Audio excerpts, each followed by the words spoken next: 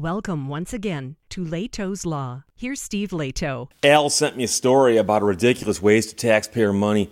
And it's not just that they wasted the money, but they did something, I think, rather nefarious with the money and wasted it. So from ArizonaFamily.com, azfamily.com, Attorney General investigating whether Tempe used taxpayer money to spy on citizens. So taxpayer money spent to spy on citizens. That's the question. And it looks like they did, by the way. Dennis Welch wrote this. The Attorney General in Arizona is investigating what was going on behind the scenes at Tempe City Hall as the mayor and others tried to convince voters to approve a massive sports and entertainment complex right there. Now, here's the problem. They have an idea. They put it before the voters. The voters will decide. You think that's the end of it? Well, no. That's not quite the end of it. See, Tempe voters rejected the proposal by a wide margin back in May. Very, very unpopular, apparently. This did not go over well.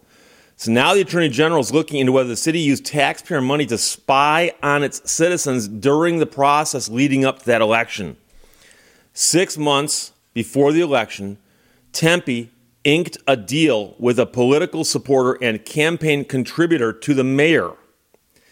The 5-page contract signed by the former Tempe city manager paid a political consultant $10,000 a month, and one of the jobs that he was tasked with was to watch opponents of the proposed arena. So find out who's against this, follow them, study them, watch them, and report back to us. Among those tasks, the city wanted the consultant to identify social media pages and groups, analyze individuals, and determine where they lived. Now, that is one of those things that can go both ways. Because if somebody is against this who doesn't live there, well, they shouldn't have much say in what's going on there, right? On the other hand, finding out where people live is something that can be done to threaten somebody. So the mayor declined an on-camera interview and through a spokesperson says he cannot comment on a pending investigation, ironically, which is about another investigation. Because remember, they're investigating opponents of the arena. The city issued a statement acknowledging the investigation, that is the current one with the AG, saying we intend to cooperate fully with the Attorney General and we look forward to the full truth coming out. Okay. Isn't that the craziest thing you can imagine? Said the longtime Tempe business owner who helped lead the opposition against the proposed arena. I'm really appalled. In fact, they did hire somebody. Now, she said that she's been a past supporter of some city council members. She's now disappointed and says she feels like she's living in a surveillance state. The contract signed to keep track of opponents was for 6 months, but it was canceled after 3. So the city spent about $30,000 in surveilling its own residents. So presumably it would have been a $60,000 contract. It got canceled. We don't know why, but half of it was executed. And so you have a situation where the people in charge want to do something, that is build an arena. They need public support to build the arena, presumably because it involves so much financing. And so they say, okay, let's put that on the ballot. They put it on the ballot, and they fear it might lose because of opposition. So they decide, okay, let's surveil our opposition. And the real question is, what are you going to do with that information once you get it? Because that wouldn't be in the contract itself. So when the AG investigates this, hopefully they're not going to just look at the contract and decide, okay, yes or no, that's a good thing or a bad thing. Hopefully they're going to look at it and go, okay, let's start asking people, why'd you do this? What did you do with the information you got? And what were you hoping to do with it if you'd gotten it for 3 more months before you canceled that contract? Because that's just a crazy situation. And, there are a lot of things that get put on the ballot, and people have the right to say yay or nay to them. That's the ballot process. And I've mentioned before that my father was an educator, and he actually worked in school administration for a while. He actually ran a school district.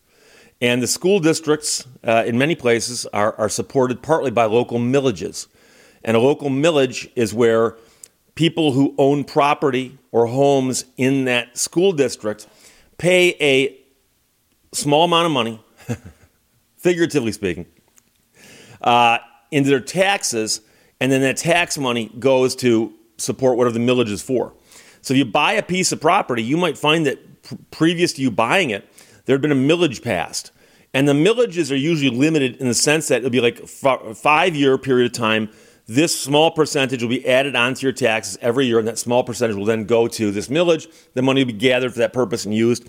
Sometimes it's used to extinguish a debt. So once a millage gets passed, they can borrow some money, and the millage goes to pay down that debt. And so while my dad was out where he was working, on one occasion I know, they wanted to build a new administration building for the school district. And so they said, okay, let's put that on the ballot. They put it on the local ballot, and it passed. And so they got the millage, they built the local administration building, everybody was happy. Now, maybe times were different back then. I'm talking, 60s and 70s. And I understand some of these stories are getting old on like Grandpa Simpson, right? Clouds. And I don't think my dad or anybody who worked with my dad hired a firm to surveil the opposition to find out what was going to happen, and or perhaps to do dirty tricks behind the scenes. But I do know they don't win them all, and I know that there was at least one millage my father was hoping would pass that didn't pass. And again, didn't hire surveillance to surveil the opposition. And so this is just a scary concept, because the reason you put something on the ballot, presumably that involves money, is I'm betting there's something that says they have to do that. In other words, the city can't just willy-nilly commit to spend a gigantic sum of money to build this arena or do what they need to do to raise the money without voter approval. Okay? So we're going to put that before the voters. But they can spend money to surveil the opposition to find out who's against this. That seems like a pretty bad use of money also. So I wouldn't be surprised if there's agitation in the near future that says, oh, by the way, city council and mayor, you cannot use our tax dollars to spy on us, the citizens. Because talk about a waste of money, but it's also being used for a bad purpose. That's the crazy part. We hear stories, the Golden Fleece Awards. We hear stories about people in government wasting money. They waste taxpayer money as if it's an endless supply of money that they just get to spend however they feel like it. And we hear about stupid things they spend money on.